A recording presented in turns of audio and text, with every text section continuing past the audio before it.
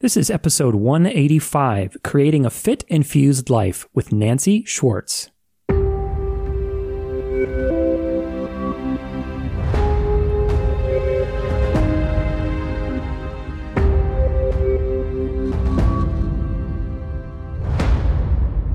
It's a double-edged sword, however you look at it. But I think if more people would take time to work on themselves outside of the social media and outside of just what society is dictating, it would make us show up on our social media as a much healthier, well-rounded, aligned human being. Yeah. And I just think a lot of this superficial stuff would change, I think, or just evolve a little bit more on the positive side.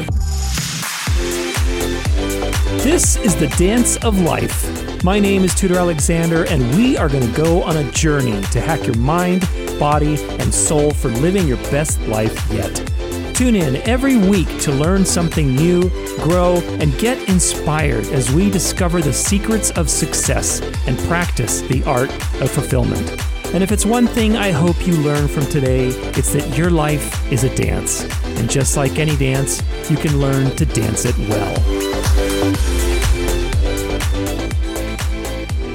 What's up, everybody? Welcome back to the show. I hope you're having an amazing Friday wherever you happen to be. A little inspiring message for you today. I will not let age change me. I will change the way I age. Don't know who said that quote, so if you can find out, let me know. I did some digging around. I could not find it. All I could find is an anonymous quote. So if you find out, let me know. You can email me, tudor@danceoflife.com. But it doesn't really matter. You know, today, that quote really reminds me that age is just a number. It really is. You know, we are living in a day and age where aging does not have to be the same paradigm it was for our parents, for our grandparents, and for people in the past. There's a lot of things that we have access to, and we're going to be getting into that. But it's all about mindset. It's all about your own spirit, your will to live a vibrant life. And of course, also the physical component and how we keep our lives fit and healthy. And I've been really diving into a lot of anti-aging stuff myself. And especially with the podcast, I've been wanting to find people that are inspiring, that live this out in their own life. And today, my inspiring guest is Nancy Schwartz. Nancy's a coach who works with her clients to find inner peace, feel worthy of the life that they want, and design a life that becomes their reality. Through sharing her own personal stories of past trauma and the journey to healing through it, she's impactful, raw, and she resonates and reaches the people who need her and find comfort in having a coach who can lead from their own similar experiences. Nancy leads her life from a place of love, high spirit, authenticity, and integrity. And her goal is to inspire people by lifting them into their highest potential through mindset work, removing past programming, living in a constant state of gratitude, and celebrating every step of the way. Nancy believes that when you honor your mind, body, and spirit through proper nutrition, healthy habits, and regular exercise, your lifestyle becomes a happy, healthy, and fit, infused life. Nancy's pretty awesome. I'm super excited to get into this. If you want to follow her, make sure you check out her YouTube channel. She's posting regular inspirational, educational videos on there. I'm going to link all this in the blog post, but it's youtube.com/c/Nancy L. Schwartz, SCHWARTZ. And again, all this will be on the blog post on the website, danceoflife.com/podcast. This is episode 185. You can also find her on Facebook, Nancy Schwartz, Instagram @FitInfusedLife. So make sure you check her out. You know, today we are talking about what does it mean to live a life full of purpose? Are you authentic? Are you pursuing your path? Are you true to yourself? Do you take the time to care and love for yourself? Are you disciplined with your mind, with your body, with what you put in your diet? Are you confident? All these types of questions we're going to be unpacking today in our conversation on how to create a fit infused life and what that actually means. Is a simple concept that Nancy's developed and she teaches.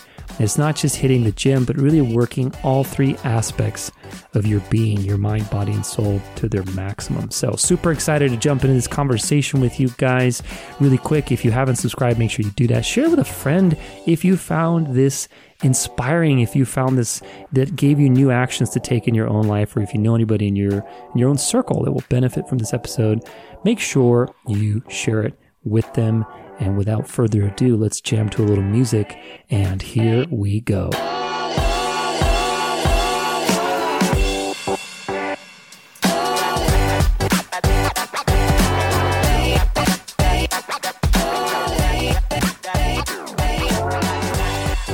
What's up, everybody? My name is Tudor Alexander, and I am your host. Welcome to another episode of The Dance of Life. My awesome guest today is Nancy Schwartz. What's up, Nancy? Hey, how are you doing? Thanks for having me. I'm excited. Yeah, super excited. I mean, gosh, it's like we have so much to talk about. I have like a laundry list here of stuff to ask you. But, you know, this whole thing about creating a fit, infused life, that's a very unique like saying or slogan or whatever you want to call it. How did you come up with that? Like, let's just dive right into that. Thank you for asking. Yes. And actually I can't take 100% credit. One of my girlfriends and I were kind of brainstorming when I was at our house, and I was trying to get ideas for what words I wanted to use for a business name that would incorporate living well, but not coming across like a fitness trainer, but more that a life well lived is going to include fitness. Fitness must be infused into your life if you are truly living a fully balanced life in mind, body, and spirit. So together we kind of came up with that. And I have to say, I did kind of contemplate a little bit afterwards. I thought, does it sound like I'm a personal trainer? Because people, when you say fit, any type of fit or fitness, people just assume that you are a personal trainer or fitness trainer, it's and marked I'm not. Kind of with the gym, going to the gym and pumping weights, and it's not really about that. It's not, but it is a definite aspect of it, because part of this huge transformation journey that I've had over the past 3 years has had a lot to do with fitness and weight loss. But fitness to me is so beyond being in the gym. Fitness is fit within your soul and your spirit, and then your body follows. So that's where I came up with that. You know, it's so interesting because in my own life, I've kind of found a parallel with that too. I've kind of gone through a little mini health journey in the last couple of years, just recovering my own health and kind of getting back to that top level performance, especially doing the athletic stuff that I do. And it's made me realize that health is everything. I mean, literally, like if you don't have your health, you don't have shit. Like you can't do business stuff. You can't have a relationship. You can't have you can have those things, but you can't have them at the level that we want them. Right. Right. So in that sense, I mean, what do you, in your own experience with fitness? And it's like, okay, there's people who kind of see fitness as like this, okay, it's got to be hardcore. I have to exercise like crazy and do, you know, all these calorie counting, all this kind of stuff. But there's also what I really like what you said, which is fit infused, which is okay. Doesn't mean you need to go crazy about your fitness, but to some degree, like having fitness and exercise and health and stretching and whatever, you know, all those things in there. So what does that look like for you? Like, you know, if you have a fit infused life, you know, does that mean, do you go to the gym 5 days a week or? Great question. I think it looks different for everybody, but here's what I'll say to that. A fit infused life is one where you are moving your body regularly and consistently. For some people, regularly is 5, 6, 7 days a week, but for others, it's 2 or 3 days a week, and both are totally okay. It's that if you live a sedentary lifestyle and you go and you do whatever it is you do from 8 to 5 or 8 to 7 or whatever your hours are, and you come home and you just plop down on the couch and you watch TV until it's time for bed, or you get your kids ready or whatever, there's no fitness in that. There's no moving your body. And I'm a firm believer that we can't leave that aspect of life out. And I believe that, and it can be dancing, it can be yoga, it can be stretching, it can be weightlifting. There's a whole bunch of hiking. I mean, take a walk outside. It doesn't have to be in the gym. It doesn't have to be with weights. It doesn't have to be busting your ass with cardio. And frankly, I don't like cardio at all. And I don't do a whole lot of it other than hiking. Like in the gym, that's running. Not where I do my cardio. Yeah. Cardio is brutal. But I mean, whatever it takes to move your body around. But like I said, fitness to me also is, it's your mindset, and it's how you nurture yourself. And so I just believe that you cannot be balanced and, like you said, live your life the way that you really want to live it unless you have all of these things incorporated and they're balanced and aligned. Yeah, I saw this on your YouTube channel. You have a cool, I think it was a video that said mindset and motivation are just the beginning or something like that, right? Mm-hmm. Can you unpack that a little bit? Because I really like that. Yeah. I like that. Thank you. That's awesome. So I'm going to speak from my own personal testimonial here, where that came from, but also this is how I coach, and this is my firm belief for others and how I would, advise others. People are so consumed with dieting and weight loss. And in my opinion, and from what I observe, it's so temporary. Like, oh my God, I have a 30-year reunion coming up. I need to lose 30 pounds. Or I really need to lose 50 pounds. Whatever their weight loss. Some short-term goal that's putting them into some panic mode. Well, it sounds short-term, but even if it is long-term, even if the goal is, I need to lose 50 pounds and I need to keep it off. But people are quick to going onto these different Facebook sites and different fitness groups and asking for advice. How can I just lose 30 pounds? Or I just need to lose 50. What should I do?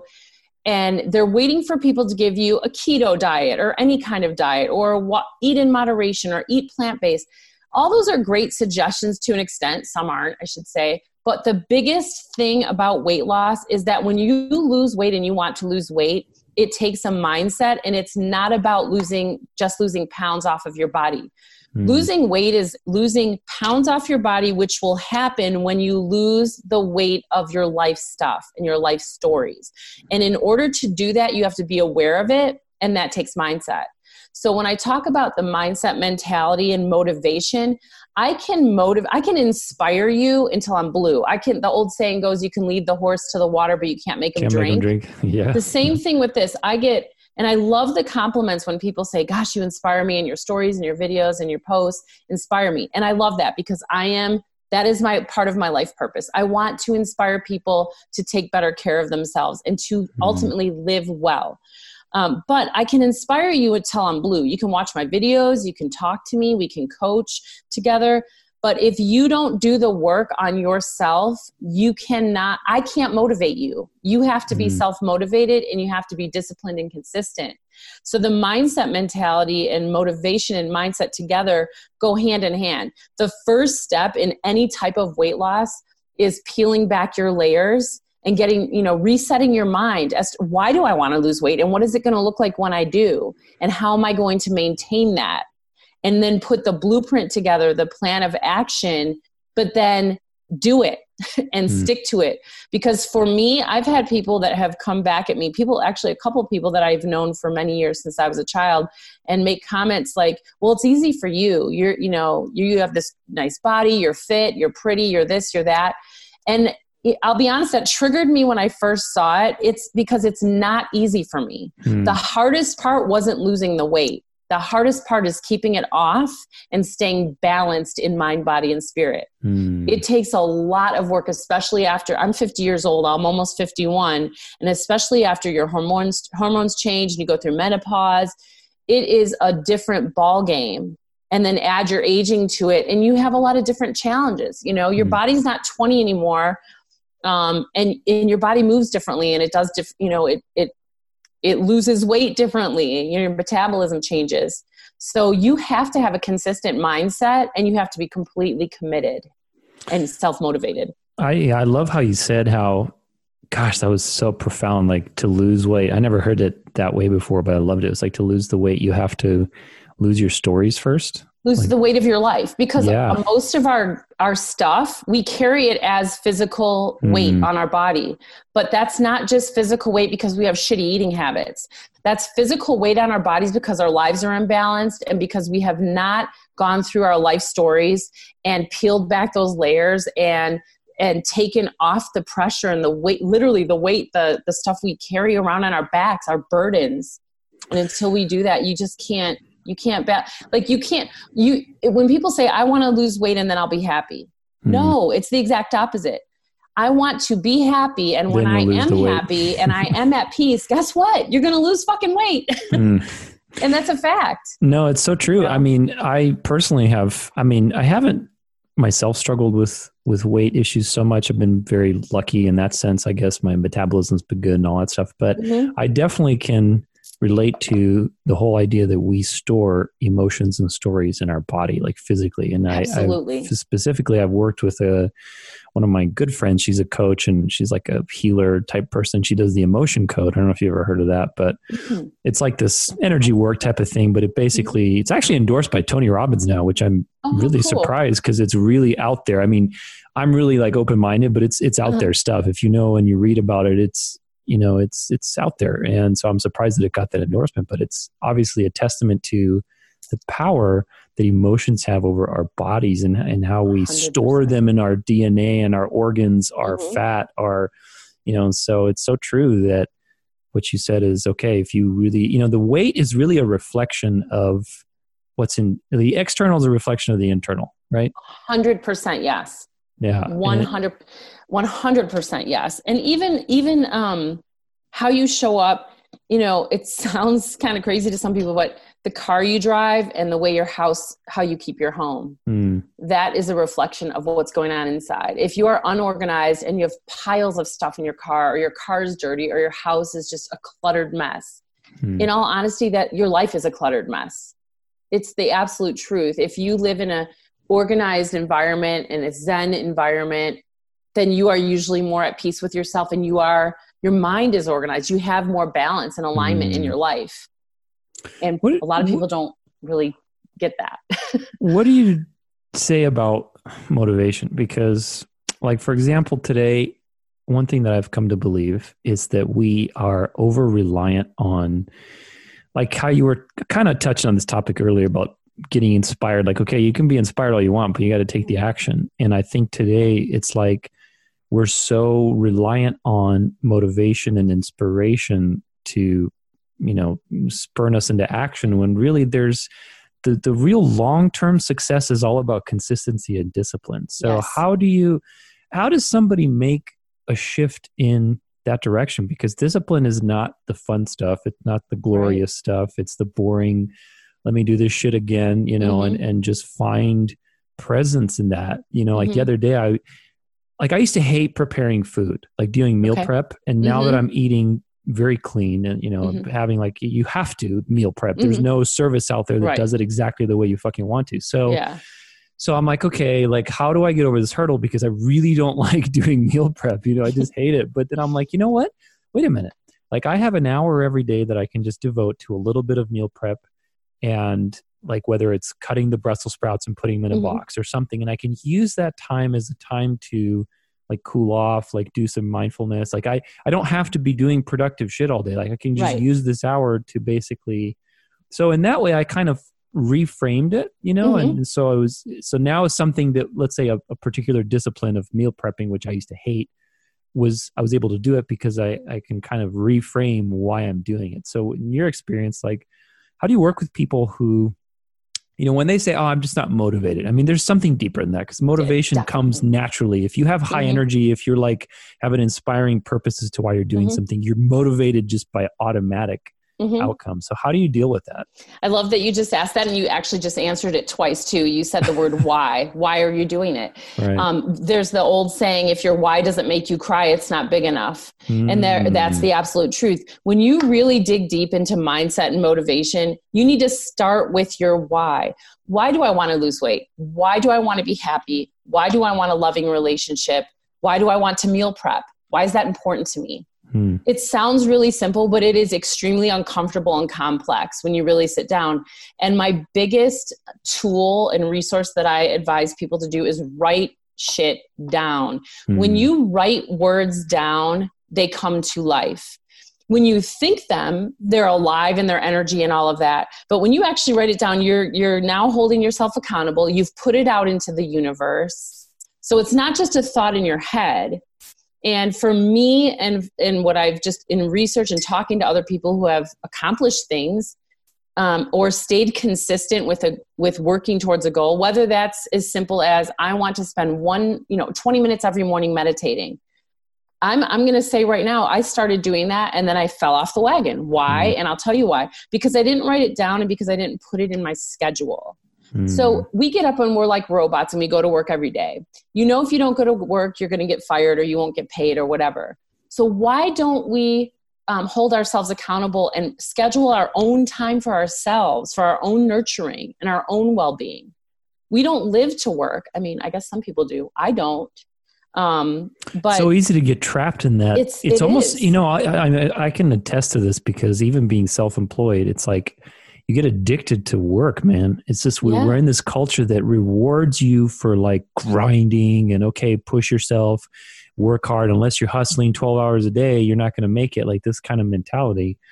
I used to feel that way. Yeah. I don't anymore. I used to, all that beast mode stuff. Yeah. It's nauseating to me now. Right. I don't want to be a hustler and I don't want to be in beast mode. It's not that I don't want to work hard. I want to work smart, but what I want to work at most, and you can say hard, but I don't want to use the word hard, because I believe that when you're doing purpose-driven work, your life's calling, your heart's passion, it's not hard work. Yeah. It comes easy, you enjoy it, and it's a part of your flow of your day. It's a part of living in the moment.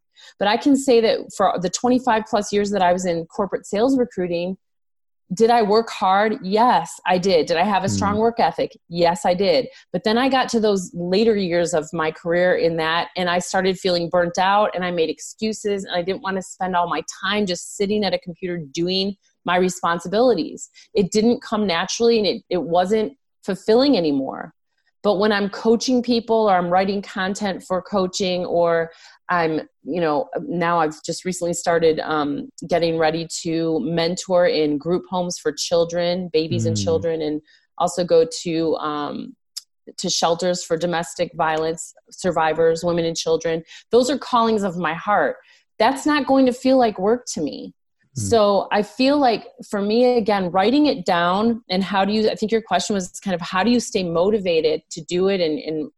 And what is the motivation behind it? The motivation behind it is your why. You need to understand why you want to do it or why you have to do it. Because for some people, like I love going to the gym. It's become a lifestyle that I love. But there was a time when I dreaded going. And for most people, I would say most people do dread going to the gym. So when you think about your why there, it's not always why do I want this? It's why do I have to do this? But if you go deeper than that, there is a why do I want it? There's always why do I want it? Now, for some, if you have health reasons, you need it. But also, I don't think anyone wants to walk around being uncomfortable and overweight with all kinds of health risks. So there's always going to be a want there. I want to be healthy. Most people do.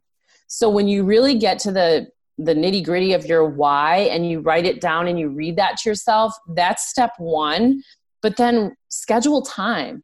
I'm old school. I don't put everything in an electronic calendar I don't have an iPhone. I have an Android, but I do put stuff in my Google Calendar, but I write things down in an actual planner book.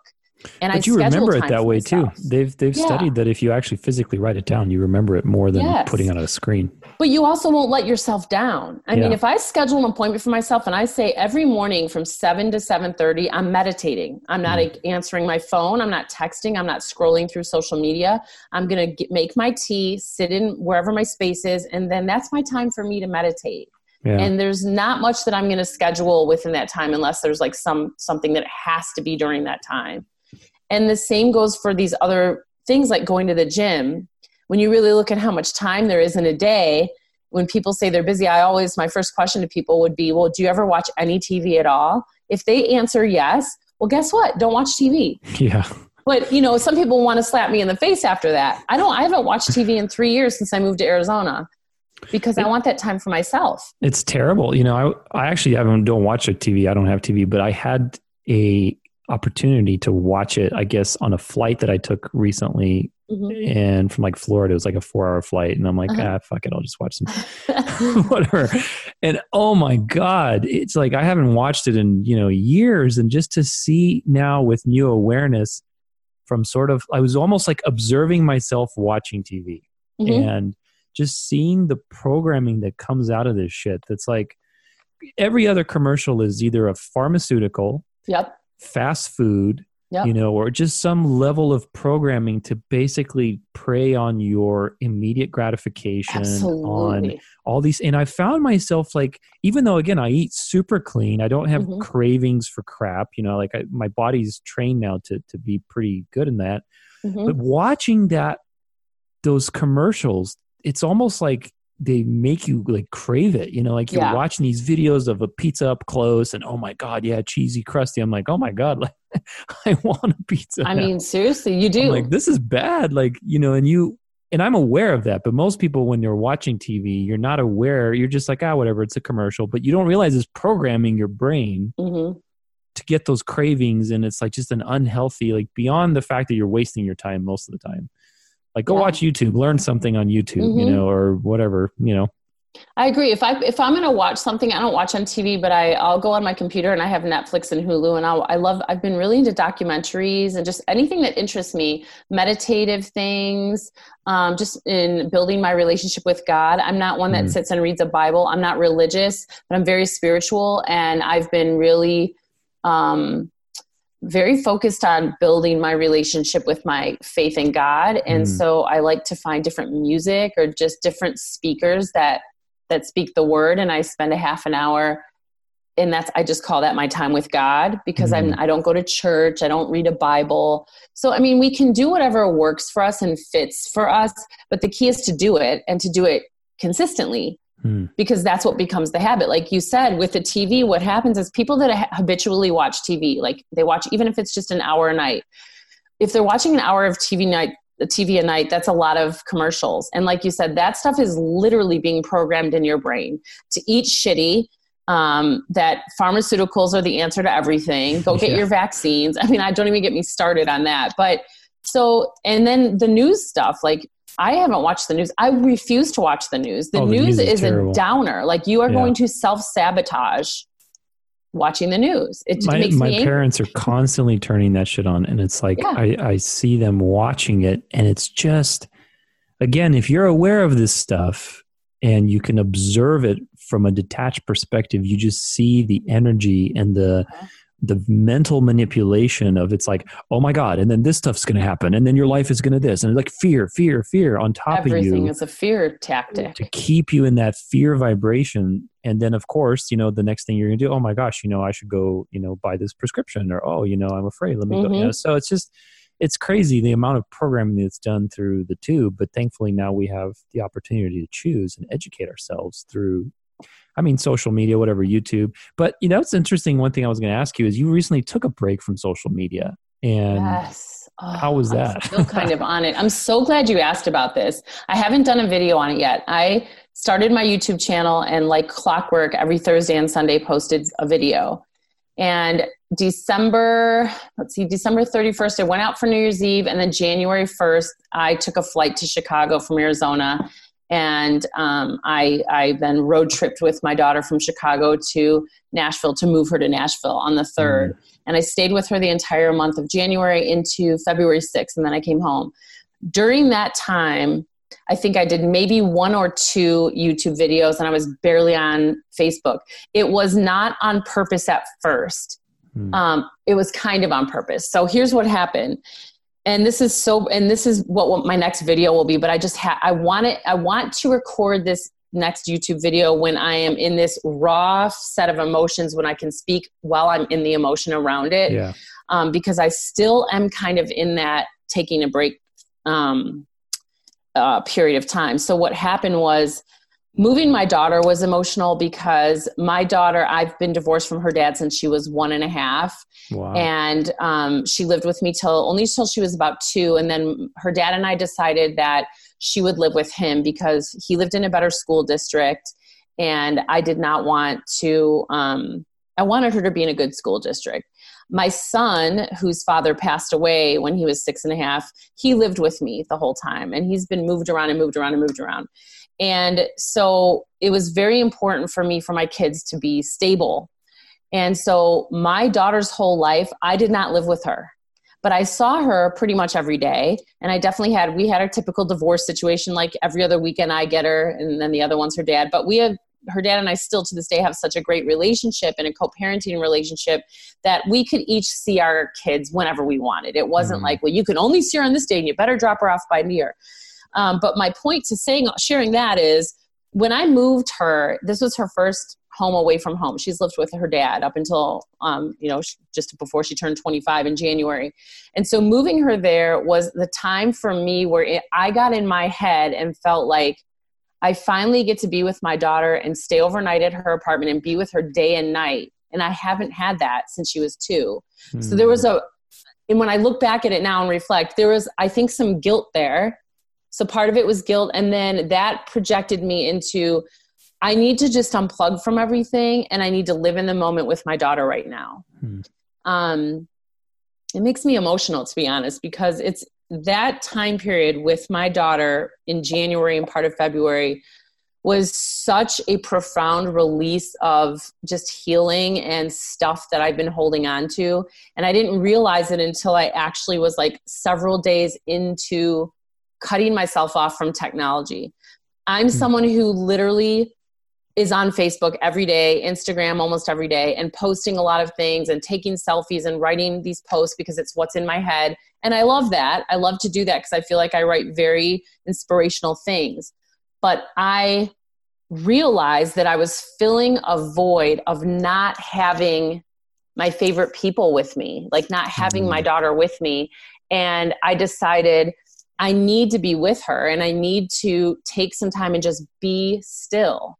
So I unplugged completely for a while completely from my videos on my YouTube channel and almost completely from Facebook. And I just sat still.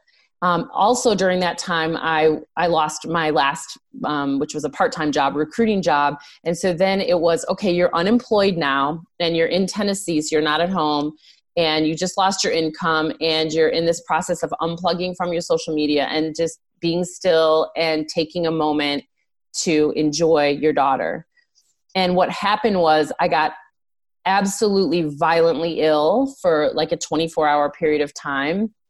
And I knew it was a purge. It was, I mean, I'm a very spiritual person. So for some people, this might sound out there, but it was an absolute purge of all the stuff I've been holding on to in my busyness. You know, like I said, we're like robots.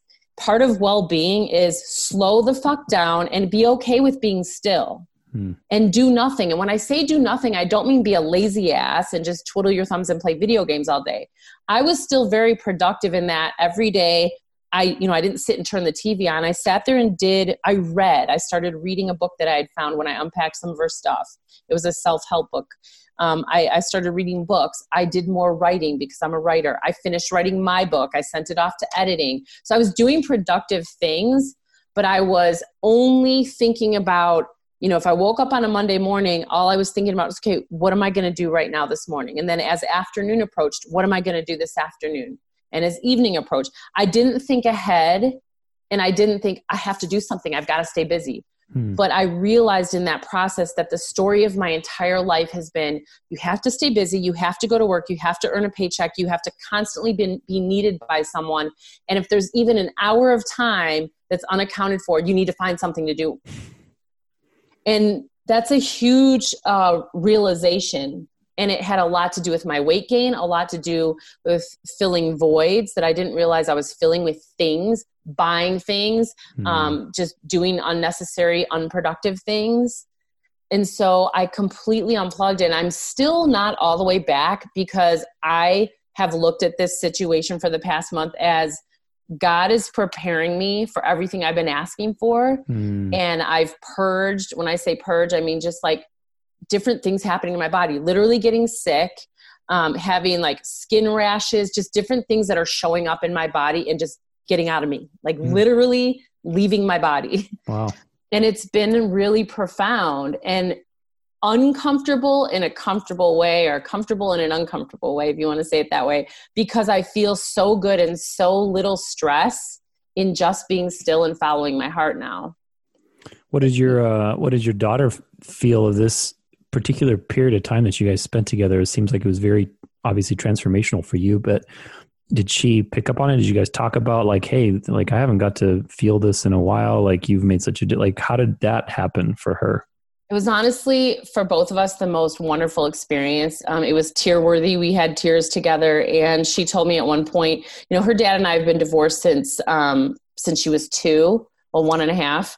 And he had helped her move too. He was there the first weekend and we all get along really well. And she just said that this was the best 3 days of her life, having us together with her alone. Like, wow. He's never had that. So that was profound. But then with me there, my daughter is actually a coach herself. She's a holistic, integrative health coach. And so she's just an awesome coach. And as I was going through my stuff, it was very emotional. I did a ton of crying, which is another emotional release. And she would just ask me questions and provoke my thinking. And it really helped me. So she was helping me. And I think I was also carrying a lot of her stress because the day before she moved, she had to put her dog down. And this was her dog for her whole childhood. I mean, this dog was her child. And the day after she put the dog down, she moves and she's leaving everyone she knows and loves. She has no friends or family in Tennessee, and she's living on her own for the first time in her life. So it was a huge transformation and transition for her at the same time as it was happening for me.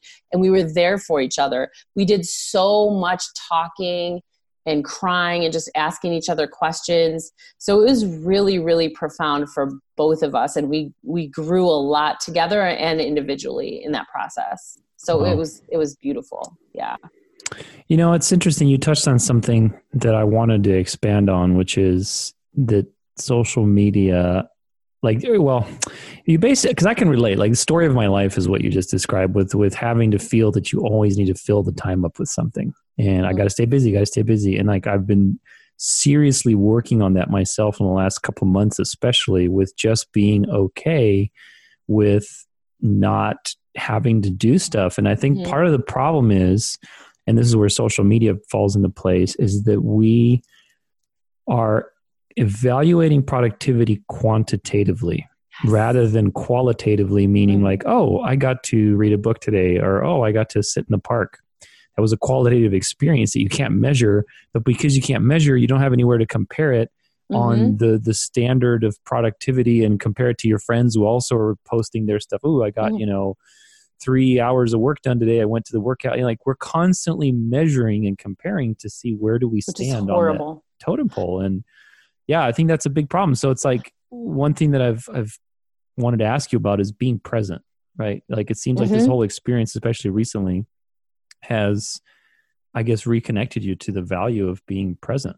Absolutely. Right? And how does that impact your mission and vision as a coach? Because, as a coach, obviously, like, part of it, especially in today's world, you have to create content. You have to, get out there and let people know you exist. So how did this little interlude, with your daughter and kind of turned into an experience of like, wait a minute, let me find what's most important, finding time for myself, slowing down, not having to feel constantly productive all the time.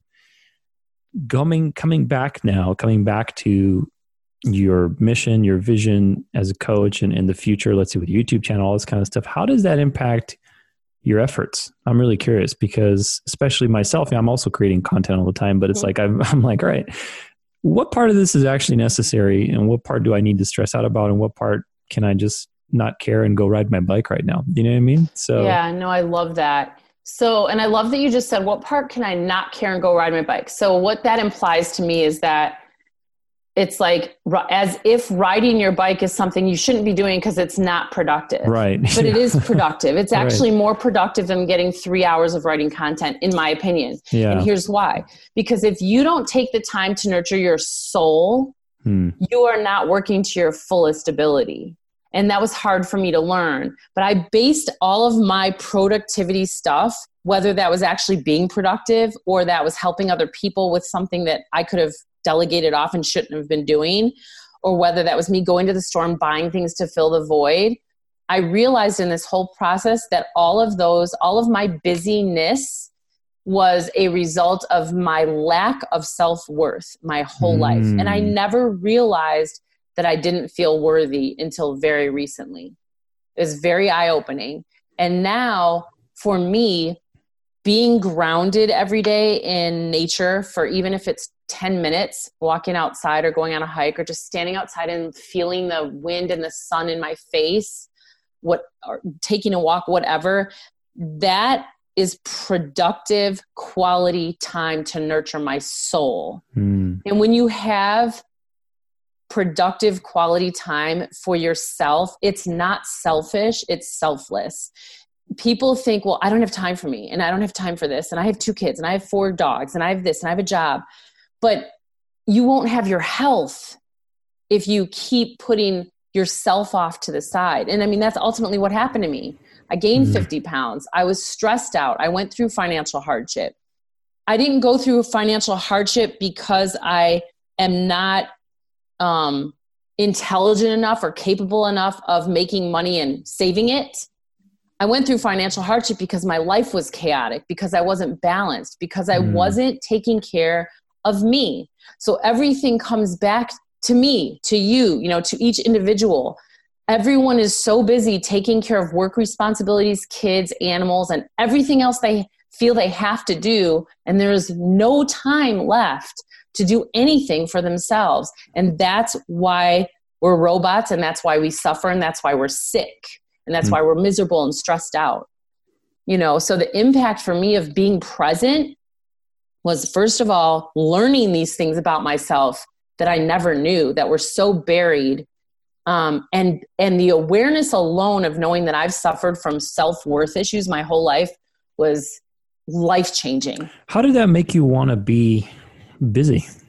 I mean, I can totally see that, like, in the sense of, like, okay, we have to, like, run away from our self-worth issues. And so we fill our time up with something. But how, let's say in your particular case, like, how did those two things relate? How did that impact your anxiety almost to fill up your schedule by not feeling enough about yourself? Yeah.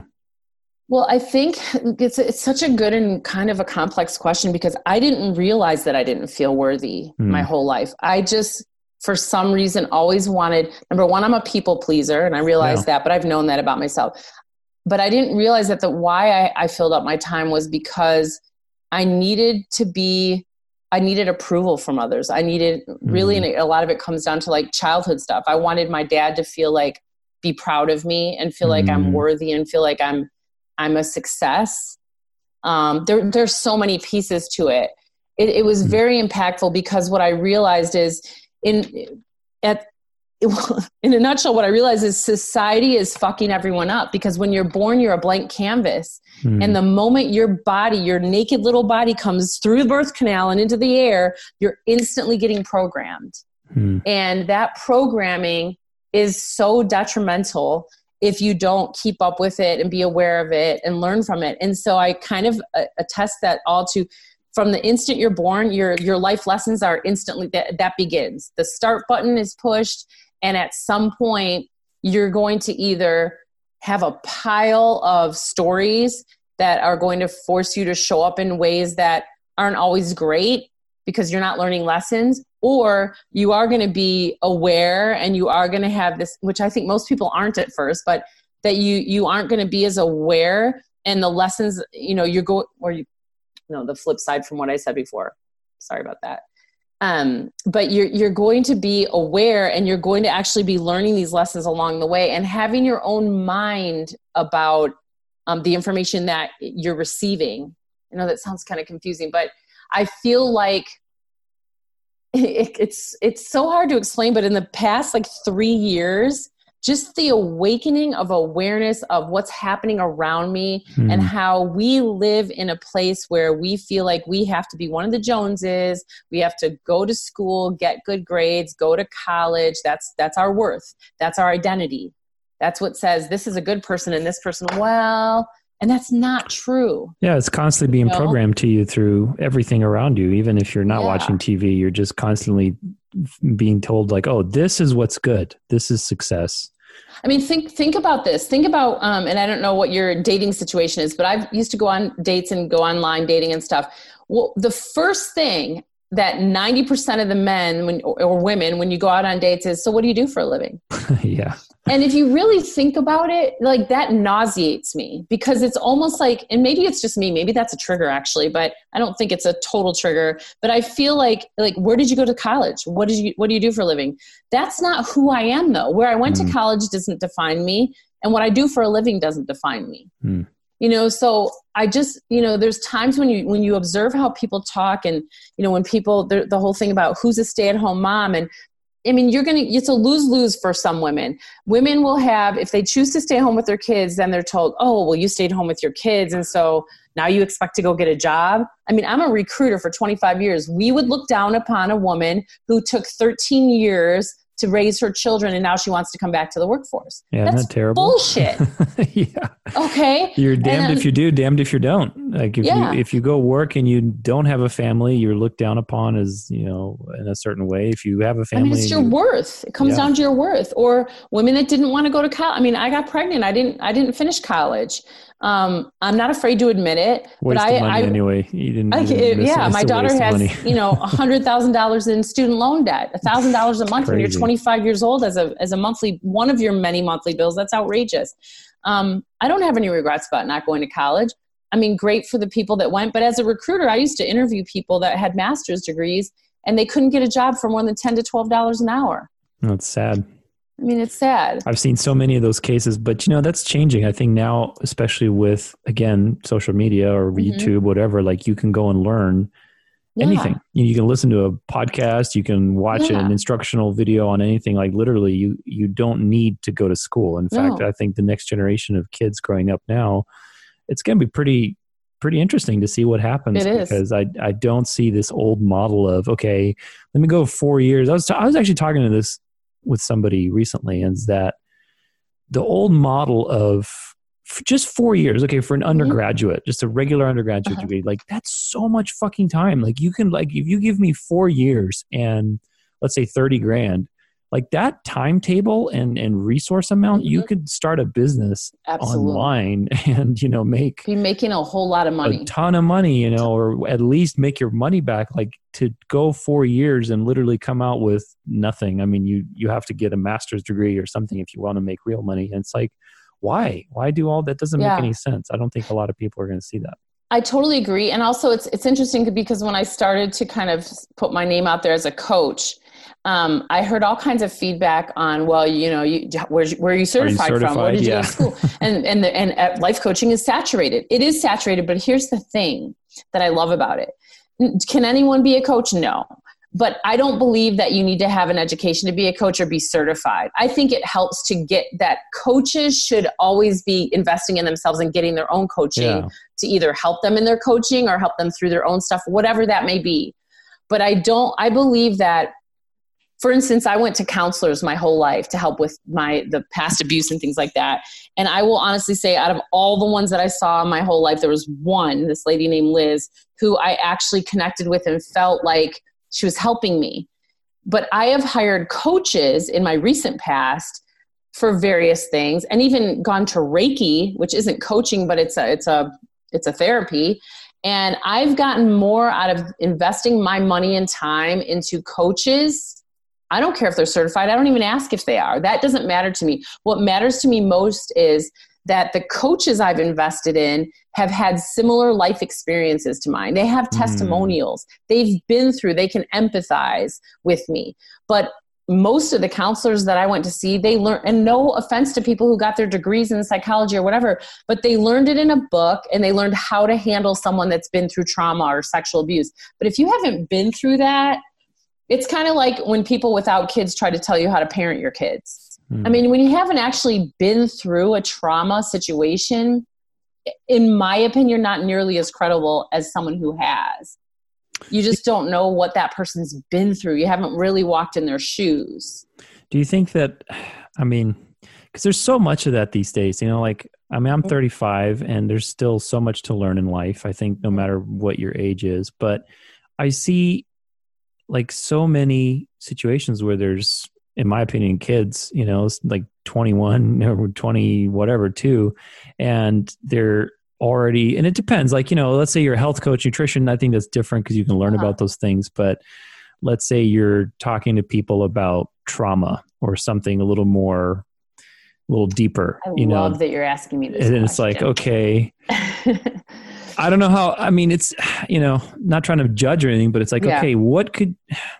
it's different. You know what I mean? Like it's one thing to coach me on my finances if you're 21 and you learned a lot about investing in stocks and stuff like that. Those are, outside things. But to me, if you're like, let's say 21 and you're like a trauma coach or you're doing life coaching for business success or something, it's like, okay, like you haven't been how I feel. I mean, how I feel about that is I'm going to judge, and I'm totally okay saying that. At 21, I mean, I can speak for myself and just observing even my daughter who's very mature, and I was very mature at 21 too. You don't have the life experience or the level of maturity, even if you are a mature 21-year-old. Yeah. Even if you got straight A's and you're successful in whatever it is that you're doing, you don't have the life skills. You don't have the life time, the experience, the time to be able, in my opinion, to coach on some of those subjects. Like a life coach at 21, I would never hire. I wouldn't even hire a 30-year-old life coach. I'm going to be totally honest with you. You need to be 40 and above before I would hire a life coach. Now, would I hire a financial planner at 30 something? Probably not, but maybe, but probably more a 40-year-old because they've been through financial hardships in different scenarios. I would definitely hire like a personal trainer or like a nutrition science, nutrition and fitness type of a coach at 25 or 30, because that you don't really need life. They learn that from a lot of that from a book.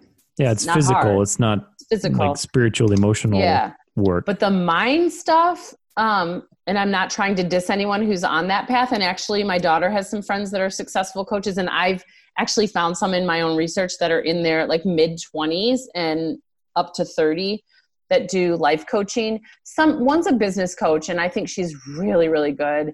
But that's a really fine line there for me, because I believe, like here's something I told my daughter. I said, from the time I was 20 in 5-year increments. So I said every 5 years I was a completely different person. So when I was 20, I was a certain way. Then at 25, it was like Nancy Who from the, and then when I turned 30, totally different. Like, so every 5 years, my life and my thought process and the way I showed up was so different. I learned so many lessons in those 5-year increments. So you can't really, in my opinion, a 25-year-old or 20-year-old, they do not have life experience to be able to be doing life coaching and trauma coaching.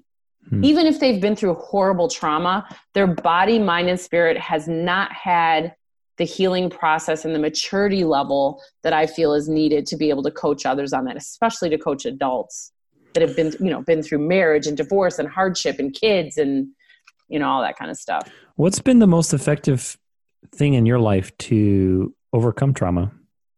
Like, I guess maybe in your own life, this could be a 2-part question, but in your own life, but also, let's say, tools that you help others overcome those things. I mean, the most effective thing for me and what I give to others as a resource or tool, there's a few things. Getting real with yourself is the first. Getting really digging. Now, I will say this. I was abused between age 2 to age 7. And when I think back on my own healing, from age 9, when my grandfather died, it was a sexual abuse situation, but my grandfather got sick with cancer when I was 7. So the abuse stopped, and then he died when I was 9. I was 1,000,000,000% completely devastated when he died. And all of my relationships from throughout my whole life were affected as a result of the sexual abuse. But I don't remember from age 9 until about age 16 or 17. I didn't consciously remember the abuse. It wasn't until I was about 18 and I was being physically abused by my son's father that triggered the memory of my childhood abuse. So although it was in there, when we go through trauma, especially as a child, I mean, I was 2 when it started, a lot of trauma gets buried. So it's in there and it's stewing and brewing, but sometimes we're not aware of it.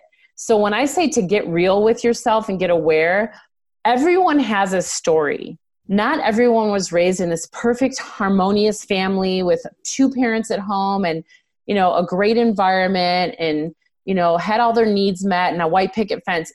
Usually there's something, even if it could be like as simple as 2 parents that argued a lot, because even though that seems like not a whole big deal, that's trauma. Yeah. The way you hear people, it's toxic. Yeah.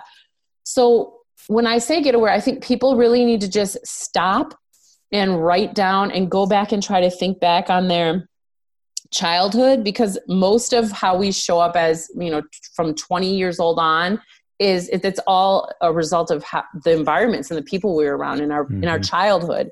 We all have a lot of childhood trauma in one way or another. So digging into that and even asking questions of your siblings and your grandparents and your parents, like, what was life like at home? Or, I remember this. Did this really happen? Because when I think back and I went through to my healing, there were things I'm like, God, I remember a little bit of this, but who can I ask that might be able to trigger my memory a little more? So a lot of it, the beginning of what I offer and what's helped me is you need to sit down and get real with yourself. And again, I go to writing. Write down everything you remember from your childhood. What was it like? Like, I have a list of questions, like an intake thing when I have a new client, and it's very personal. Like, I ask a lot of thought-provoking questions to make them remember their childhood, because what that does, it helps them to say, oh God, maybe I show up this way because all I did was listen to my parents swear at each other and disrespect each other my whole life. And now I wonder why I don't want to get married, or why relationships don't work, or whatever the case may be. So there's a lot of initial questions to dig and peel back your layers and becoming aware. And then from there, dealing with how you felt about that environment, those people, what happened. For me, I don't look at trauma like, wow, that was a huge trauma, and that was okay. That might've been kind of traumatic. Trauma is trauma. So whatever it was, if it affected your feelings, I mean, my son was affected and still is, because he hasn't dealt with it, because his dad died when he was 6, but I was already remarried to my daughter's dad, who he loved and adored. And that was our family unit. But then I divorced my daughter's dad when my son was not even 7. I think he was almost 7. Actually, he had just been turning 7. And I never asked my son how he felt about it. Wow. My ex-husband and I never sat down with him and said, we're going to get divorced, and how do you feel about it? I think we just said, well, Mom and Dan are getting divorced. And that totally affected him. And then what made it worse was then I spent the rest of his childhood dating men and being in and out of relationships because I felt this need to have a man. Well, what I didn't realize then, that I realized later in life, like in the last 5 years, was I was neglecting his cries for, I want my mom, I want her attention, I need her, but she's checked out and everything is about men and relationships with her. That completely affected my relationship with my son. And it still does. I mean, it's better. But I've dealt with those stories. I've dealt with that part of my neglect and my stuff. I've apologized. I've opened the door to communication about it, but he's not ready and he hasn't dealt with it. How do you make somebody take that first leap? Because authenticity, especially, to be authentic with other people, you got to first be authentic with yourself. And I think that in the world we live in, that's very, superficial, right? With social media, kind of going on that whole point, we're trained to present only the good, right? Yeah. We're not trained to question authentically, to look inside, to do all this valuable inner work. So how do you, like, let's say, I mean, in the case of your son, let's make it personal. Like, if your son was a client, like, how would you how would you support somebody to be authentic with themselves, to take that first step? Because once you ask yourself that big question of, wow, okay, what happened? Like, and how do I feel about it? The rest, it's not that it's easier, but the rest kind of opens up, right? But it's that first step going from, I don't even want to look at this shit, to, okay, I'm going to turn my head and look at it. And there's a matter of confidence there, of courage, of authenticity. How do you support somebody in making that first step? It's such a good question. They do have to want it. They have to want the help. But I remind them that if they come to me and they want the help, I remind them that they wanted the help. And we always go back to their why. I always start every intake call or consultation with, why do you want my help? What are you looking to get out of it? What is your expectation? And we write that down, and I will remind them of that time and time again. But I also make sure they feel safe and make sure they know that they are loved and supported, and that I'm always holding space for them, and that it's going to be uncomfortable, but it's in the discomfort that you grow. So if you're comfy, cozy with everything, you're probably not being authentic and real with yourself, and you aren't going to get the full benefit out of the coaching and out of the digging, because growth cannot happen from a space of comfort. Authenticity cannot happen from a space of comfort. There are, we don't really know who's all authentic and who's not when you look out there on social media. I mean, unless you personally know someone. I mean, there's people that I personally know. There's a few people that I know don't necessarily practice what they preach. And so it does trigger me. And that's my own stuff that I need to deal with, because that's really not about them. That's about me. But because I pride myself on being authentic, I have a hard time when I feel like someone might be coaching people to get through this or that or the other, but that's not how they live their life. And it's helped me too. It hasn't just triggered me, but it's helped me in taking a step back with my own coaching, and especially with my YouTube channel. I had a really great Reiki session with someone who's now one of my best friends. And she said, you are authentic, but think about when you do your YouTube channels, the best way to be credible and grow that credibility is to be relatable. And the best way to be relatable is to be authentic. And in your authenticity, like if you've watched any of my videos, I cry on there openly, and I am a sensitive person, but I feel like you don't have to put on this professional hat all the time and be all, I call it corporate, be all corporate, because it's not relatable. And the place where you see the most fake and superficial is in the corporate environment. And it's one main reason why I couldn't wait to get out, because you just didn't know who was a backstabber. Yeah, I bet you were probably dying in there, especially being, sensitive and aware and in tune. It's like, man, that is not the life for that kind of thing. Right. So to answer your question, like how would I approach like my son and anyone else? First, it's a trust trust is the first thing. And I don't solicit myself, and maybe one day I'll get more towards that, but probably not. For my social media, I don't want to look like I'm selling something all the time. I mean, everyone has their own way of getting their stuff. The way I've gotten all of my clients, either they've already known me, or the ones that haven't, that wanted to work with me, they were mostly were ghost followers. Like I didn't even know they were following me. They were connected with me on Facebook, but suddenly I would get a DM that says, something you said today resonated. And I read your posts every day, and I follow you, and I think I need your help. And I'm like, wow, who's, Joe Schmo? Like, I don't know these people personally. But my point is, when I put myself out there, I want them to see me, the Nancy Schwartz, that's truly me in my real life. So it's not all business. I don't advertise that I'm a coach in a way where I'm on there saying every day, here's my coaching. I'll mention that I coach in certain posts, but not usually. And again, that may change because I'm changing my branding. I don't want to do one-on-one coaching anymore. I'm doing like training modules and content and retreats and things. So I'm building that out, and that may change a little bit. But my point to that is that the trust and the credibility is first. So people coming to me because something I say resonates, or just in watching me over time, they feel like she's engaging. I'm drawn to her energy. She's been through something I've been through. She's an open book, and I think she knows how I feel. And that feels safe to me, and I feel like I can trust her. So with my son or anyone else, it would first be to make sure that there's a trust, and they know that they're safe, and that what we talk about is confidential, and that they can say anything, but that the key to their success is participating. The worst thing any counselor could have as a client or coach is someone signing up, whether it's free or they paid for it, and not participating and do the work. It is uncomfortable, but that's why like my initial thing is just a lot of questions. I had one guy actually pull away and say he just can't do it. He's not ready because of the questions that I sent him that I needed him to answer. But it's better that way, because then when you're up front with like, hey, we're going to go all in with this. It forces in some way a reaction. It's like, okay, I either agree with what you're wanting to do, or I'm not ready for this. So then you at least have the certainty of being true to your mission. And it's okay if they're not ready, because there's a lot of people that just aren't. But the cool thing, it's like when you're breaking up with someone or you're ready to get a divorce, you can't, if all your friends are like, your dude is such a jerk and you need to break up with him. And if you go break up with him, but you weren't ready yourself, the lessons aren't learned. You're not done with, you weren't ready. And it's the same with this. If you're truly in a place where you feel ready to dig deep and find yourself and figure out, why do I show up this way?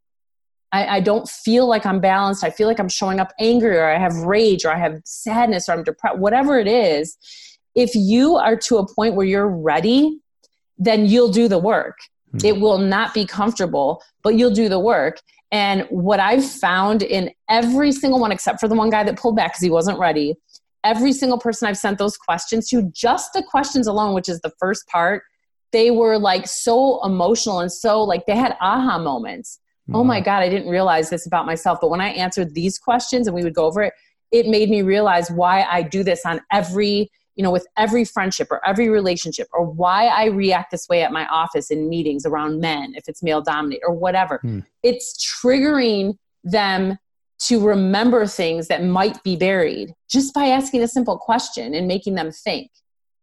I feel like the best coaches, one of my best friends is a coach, Carrie, and like she's helped me through my own stuff too. And it's questions that she asks, and that's how I do it. You ask thought-provoking questions. You can't answer someone else's question. My daughter's like the expert at this. I want her to answer it. I'll be like, well, what are you saying? Well, what do you mean? And she'll be like, Mom, answer the question. And every time I answer the question, then she asks me another one. And it's like almost aggravating sometimes, but it gets you to the place where you are literally exposed and raw in your shit. I mean, that's how you have to start with the question. Ultimately, to get where you want to go, you have to ask better questions. Yeah. Right. So, and awareness doesn't go backwards. Once you're aware of something, you can't go backwards. The question is, do you act on it or not? Yeah. Right. Yeah. Because like a lot of us, I would say for most people, including myself, there was a time in my life where I felt like I always wanted to find someone else to blame for why I felt a certain way or why I showed up. Like every relationship that failed for a long time, to me, it was like, why am I picking all the wrong men? The thing was, I wasn't picking all the wrong men. I was attracting the men I was attracting because I hadn't dealt with what was inside of me with trust issues or insecurities or self-worth. So we're attracting in the energy that we're putting out. It's really simple but complex.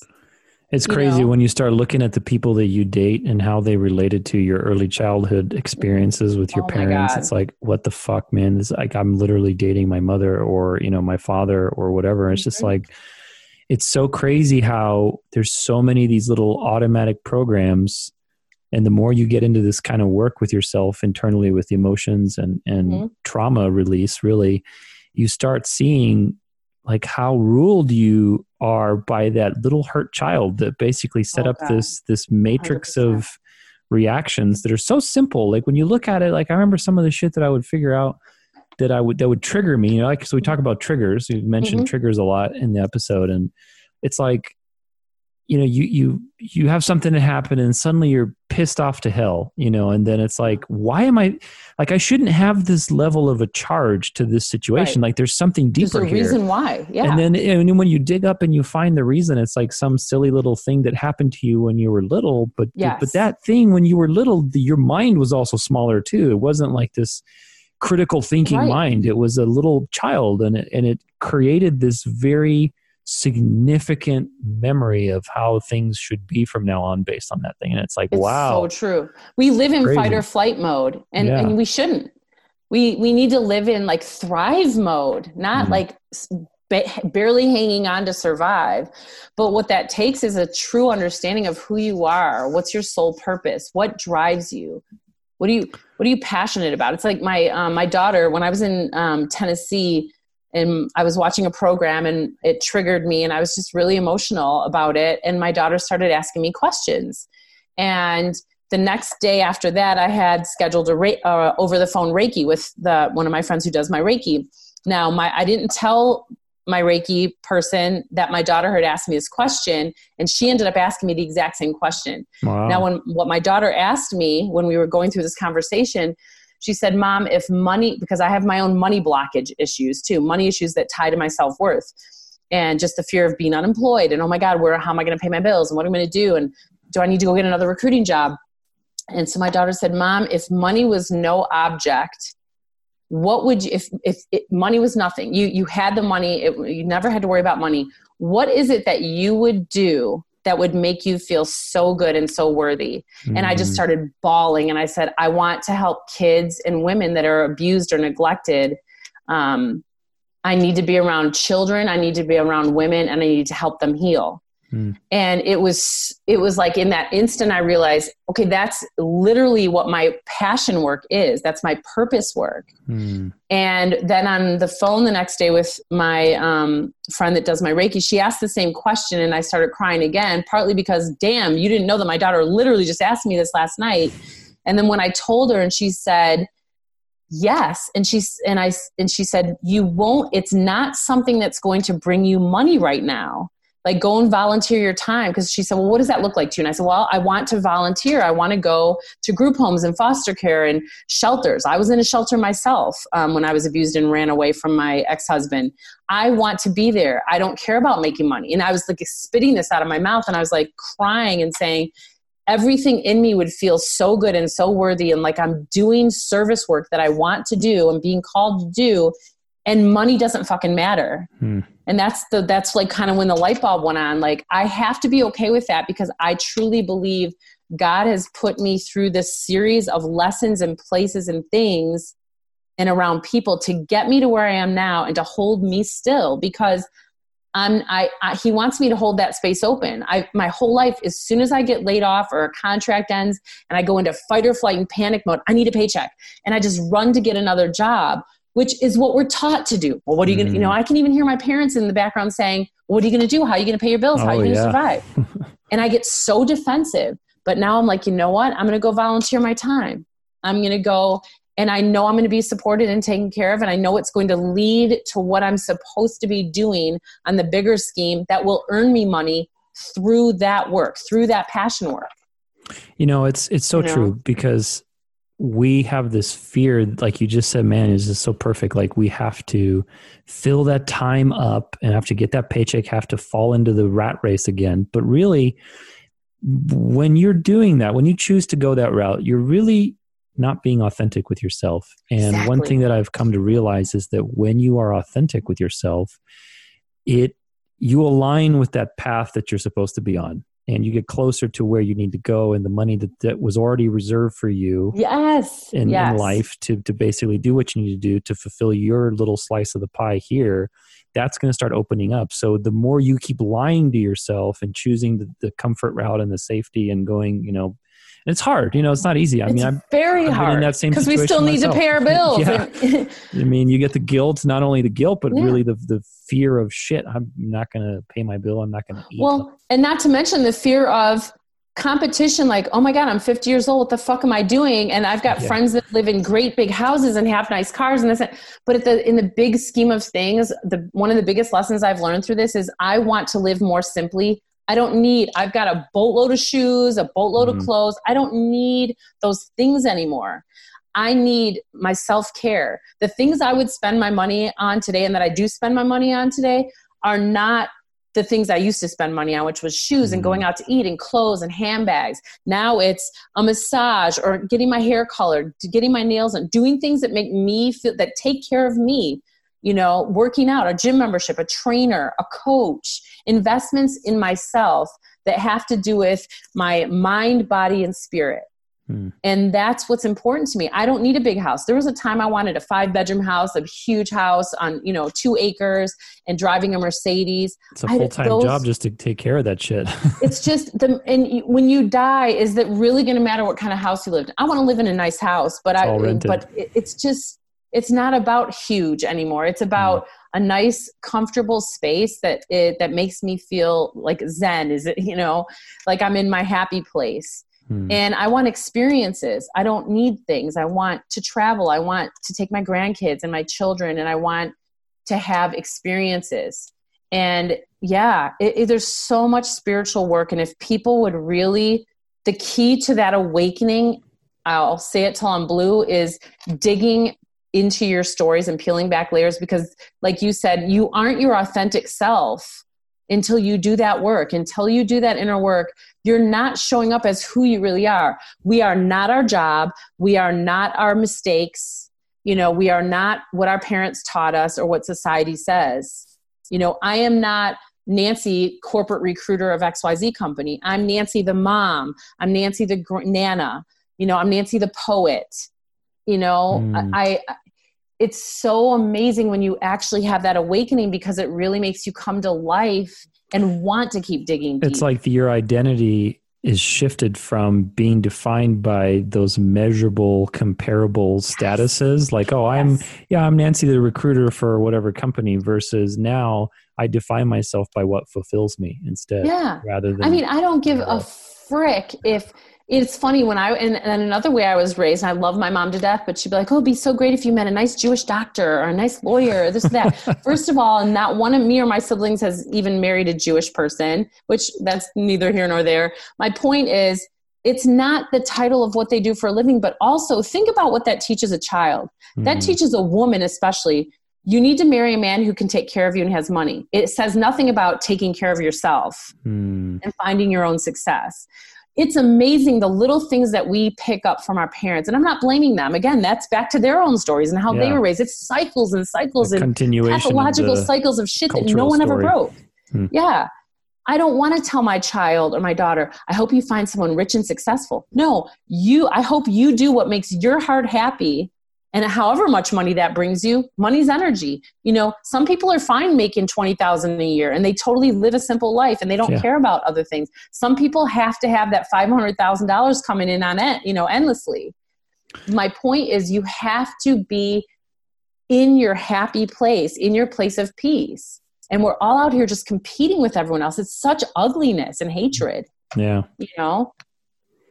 You had a quote in the beginning that we used, which is, I will not let age change me. I will change the way I age. And especially as we talk about all this like self-care and investing in yourself, like you're ultimately your biggest investment. And one thing that I've come to believe, especially recently, actually, I was reading a book on aging.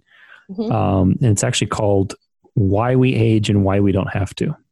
And one kind of, it's by David Sinclair. He's a PhD and pretty famous researcher and all this kind of stuff, but really interesting book. And the thing I took away from it was age is just a number. Like, it sounds cliche. It sounds super cliche, but like, it's really just a number. And the more that you believe, oh my gosh, I'm getting old, or, oh my gosh, I'm too young to do this. It's like, that's a limiting belief. Like, age is a limiting belief that we put on ourselves, because we think, oh, well, if I'm this number, then I should behave like this. And then of course your body follows along. And yet I've met a couple months ago, I connected with one of my friends who owns an art gallery, and she has two artists in her art gallery.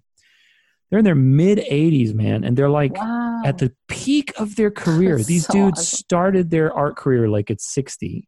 That's so cool. And they're like churning out sculptures and all this cool stuff. And it was really inspiring to see that. It's like, wow, that is so cool. That's the way life should be. Like, every decade has its new adventures, because you're learning something new. You have the wisdom of the previous one, and obviously as long as you keep taking care of yourself and doing the best you can, that's why I think investing in yourself is so important, because you want to take control over that process, rather than, oh, here we go, I'm 30 or 40 or 50 or 60 now, and now here's my new limitations, rather, what I mean?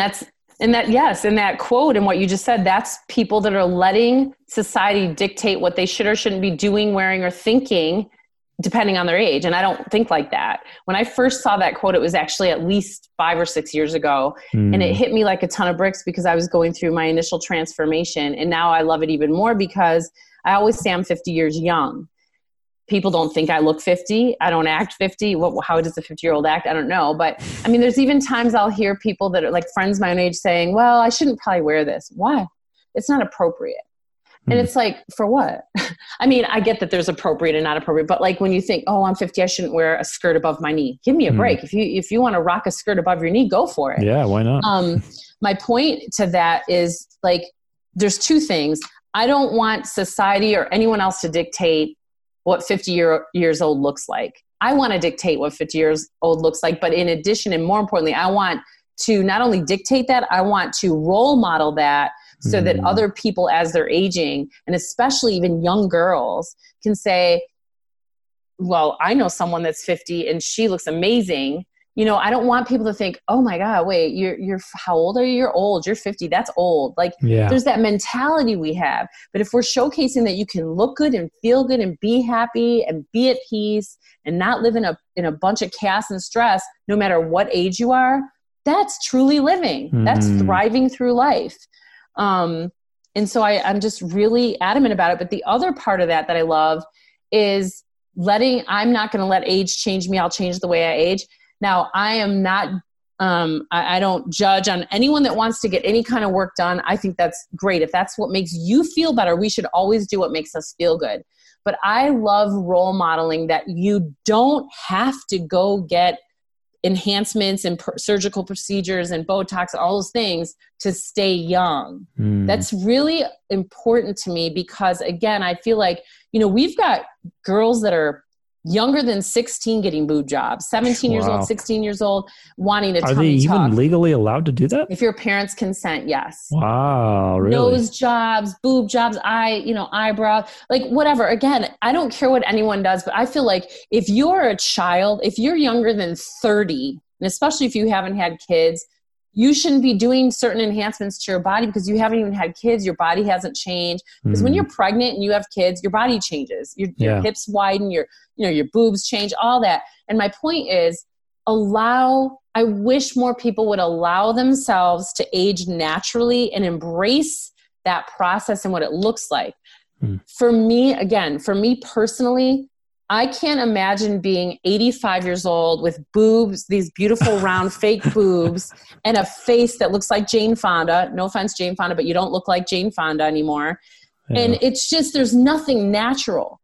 Do I like that I have, wrinkles on my forehead or stretch marks on my belly or, crow's feet or whatever, or extra neck? No, I don't love it, but I embrace it. And it's like, I feel like it's the roadmap of my life and it's my story. And if I find myself beautiful through those imperfections and someone else doesn't, that's their problem. I don't care anymore, but I used to care, but I don't anymore.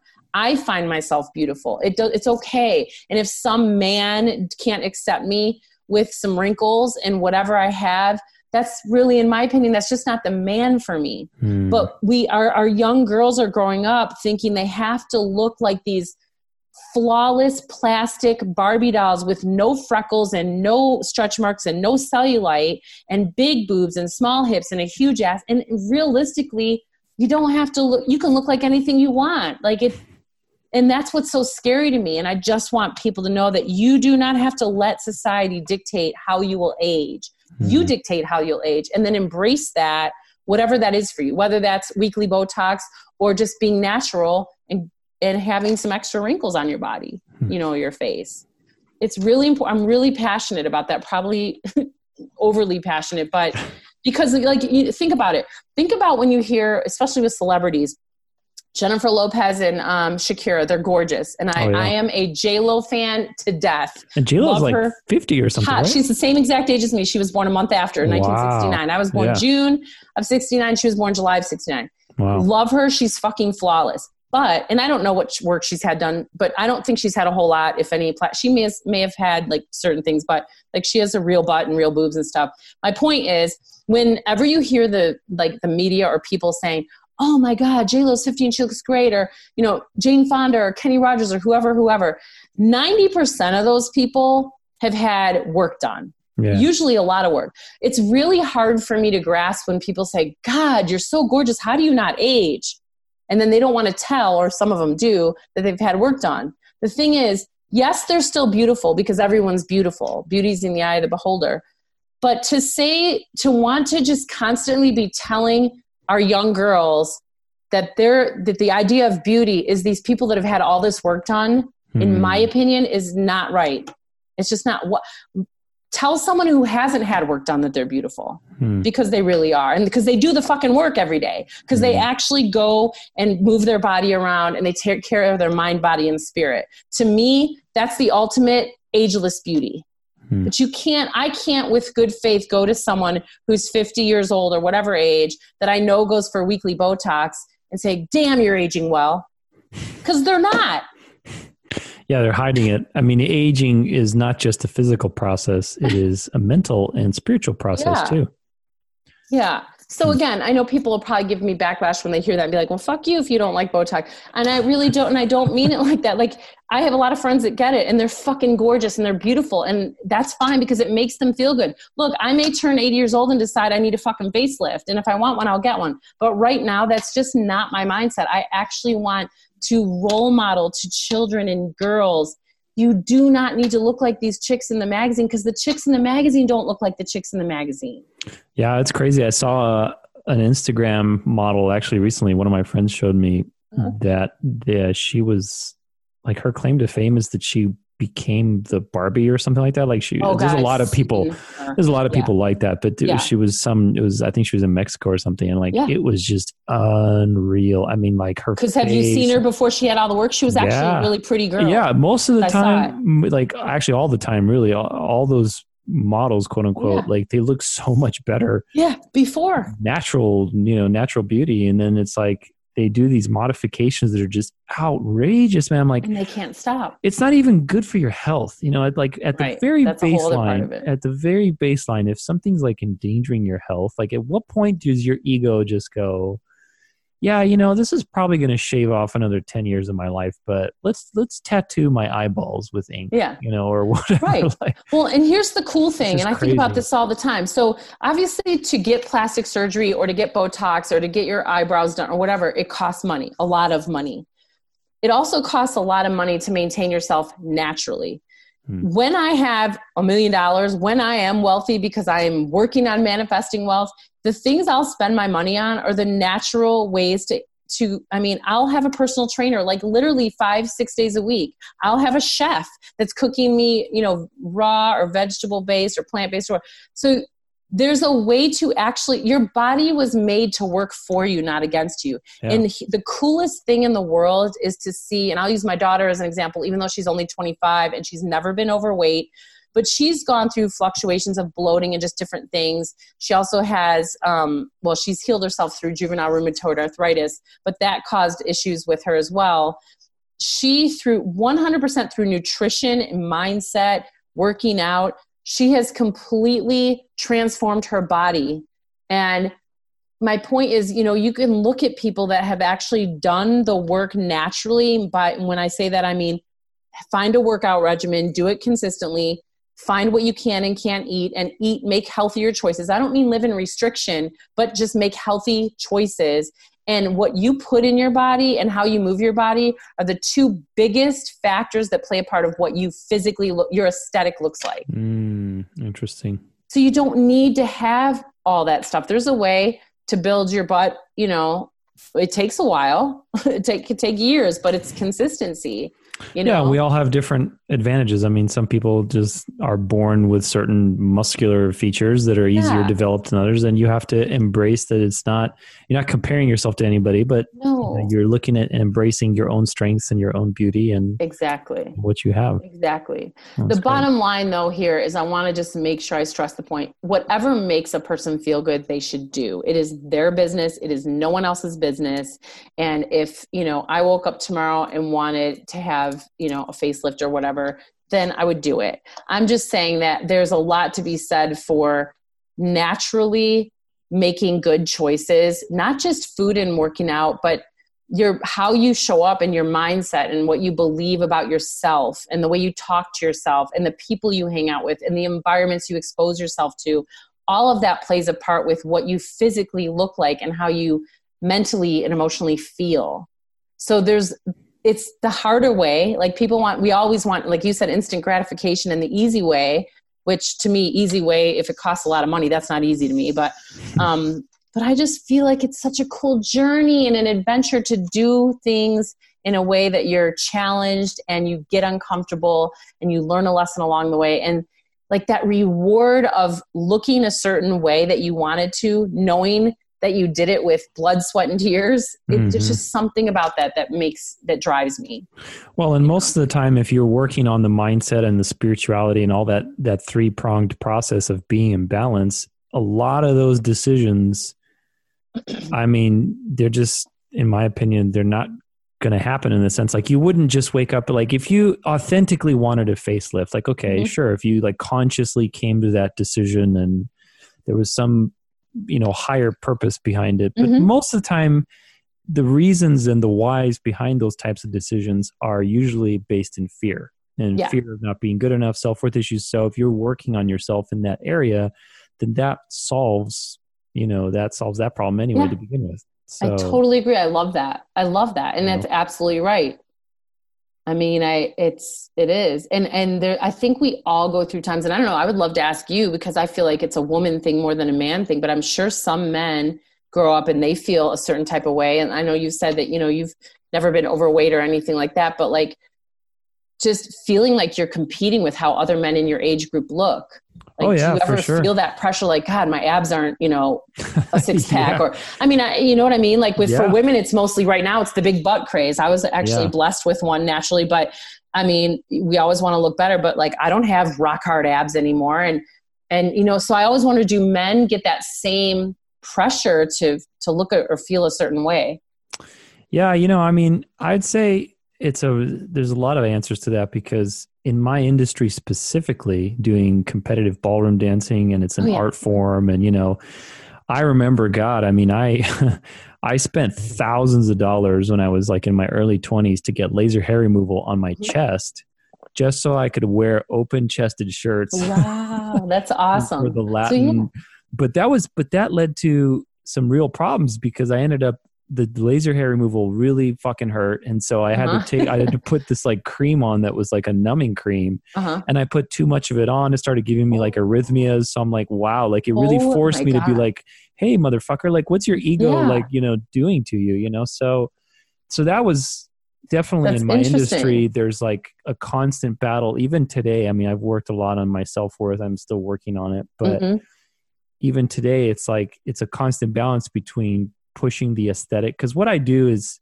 and any artist will tell you, especially if they're a dancer or a performer of some kind, that you're constant, when you have an aesthetic demand, like if you go run a race, whoever fucking crosses first is the winner. You don't need to like look good. Whoever's there, like it's objectively your first. But the problem with things that aren't measurable, like the arts or, performing arts, is that it's a constant like push to get that aesthetic. Like, okay, does it look good? There's that element of, does it look good? And as long as that element is there, there's that little nagging voice in the back of your mind that's perfectionist and just dealing with your self-worth, and then on the other side, you're like, all right, wait a minute, it's good. Like, it's fine. Like, it's good enough. Let me just have fun, that kind of stuff. So in my own life, for sure, as a guy that does performing arts, that's been there. I think, also there's this feeling of like in the dating scene, like what we kind of talked about earlier, it was like, yeah, okay, in order for me to have value,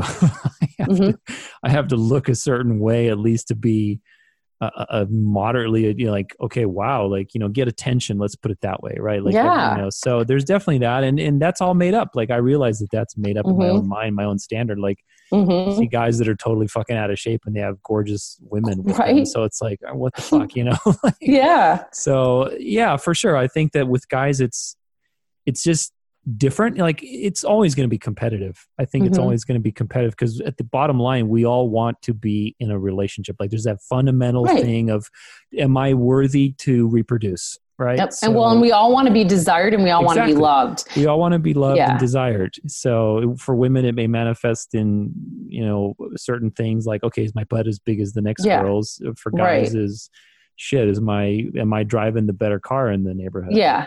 So it's so interesting. I love jamming on this topic too, because it's just, so many people out there, and especially our youth. Like, I just feel like it's one thing to talk about it and have people our age listening, like the 30 to 50 year olds and above, but it's another to have young men and women talking, young adults listening and talking and sharing their feedback. I'd love to interview like 20-year-olds and 17 and 16-year-olds about how they feel about their bodies and what do they want to look like, and do they feel like what do they need to do to accomplish that? It'd be a real interesting conversation. Yeah, especially with all the new stuff now that people have access to. Back when I was a kid and you were a kid, like we didn't have the internet, we didn't have, filters. Yeah, like you didn't have, exactly. There's no Instagram, there's no filters, there's no constant people in person. Exactly. You didn't have that many people in your life that you were influenced by in terms of their opinion. Yeah, that's like these days, true. You have, and that's why I think they're trying to change Instagram now so that you don't count your likes anymore. They changed it to where it just says, weird. I don't even know. Yeah. Liked by people are literally going through depression. I mean, it's sad. It's social sad, media is a double-edged sword. I think it has so much value and benefits. And then on the other hand, it's a hiding space for people to vent or whatever, or to hide behind who they are. So, it's a double-edged sword, however you look at it. But I think if more people would take time to work on themselves outside of the social media and outside of just what society is dictating, it would make us show up on our social media as a much healthier, well-rounded, aligned human being. Yeah. And I just think a lot of this superficial stuff would change, I think, or just evolve a little bit more on the positive side. There's so much hatred and judgment out there and backstabbing, and it's real ugly, For sure. Yeah. Well, let's flip the switch. What are you most grateful for?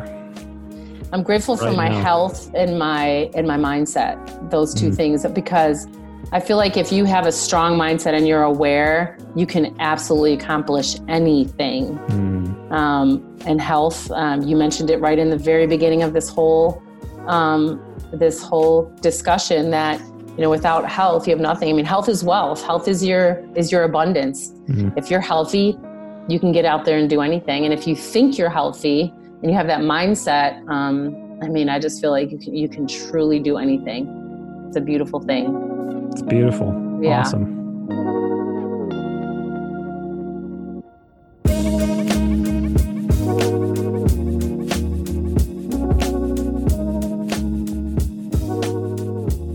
All right. Well, I hope you enjoyed my interview with Nancy Schwartz. Guys, you want to really take your life on, whatever your number is. A number is what your age is what I mean by that. Remember, age is just a number. But take it on full force. I hope this inspired you to take some new actions, to kind of look at, parts of your life. If you're already pretty disciplined, if you're already doing a lot of these things, what could you tweak? What could you do more? If you're not doing any of this stuff, that's okay too. We all have a place that we can start upward and move forward. It doesn't matter where you are, but rather where you want to be and how you're going to get there. So I hope this inspired you to make a change in your life, whatever, big or small, and live life to the fullest. Life is short, and Nancy is a super inspiring person that I've met and I wanted to share with you. So make sure you go follow her as well. YouTube channel, Nancy L. Schwartz. She's on Facebook as well, and Nancy Schwartz, and Instagram at Fit Infused Life. And obviously she does coaching too. So if you found her inspiring, useful, and anything that she's said to you, if it resonates with you, don't hesitate, reach out to her, even if it's for, some like a discovery call just to see if you're a good fit. You never know what you're going to get out of it. So make sure you check her out. I hope you guys have found this inspiring, that it's changed your life in some way, great or small. Make sure you share it. If you have somebody in your own circle that will benefit from this information, you'll never know the life that you can change just by sharing some information. Make sure you subscribe as well for weekly content. We got some great stuff coming up. Don't forget our inspiring quote for today, anonymous, but nonetheless significant. I will not let age change me. I will change the way I age. There's an old sailing term that says we can control ship and sail, but not wind and wave.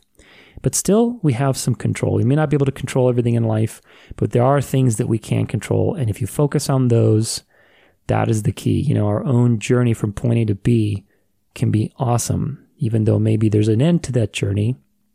But it doesn't matter. At the end of the day, you want to make that point A to point B the best possible line there is. And that's what it's all about, living a fit, infused life, health, wealth, body, mind, soul, all that good stuff. I hope you have an amazing rest of your Friday. Tune in on Tuesday for some Transformation Tuesday for our little 2-minute transformation. And next Friday, we're going to be doing 10 simple ways to find your purpose. 10 simple things you can do to get a little more fulfillment in your life, to find your life purpose. I mean, it sounds like really grandiose, but check it out next Friday. We're going to be diving into some simple things you can take action on, especially these days, with all the quarantining going on. Good time to spend on your own and really reconnect. So until then, remember, your life is a dance. So go out there and dance it well.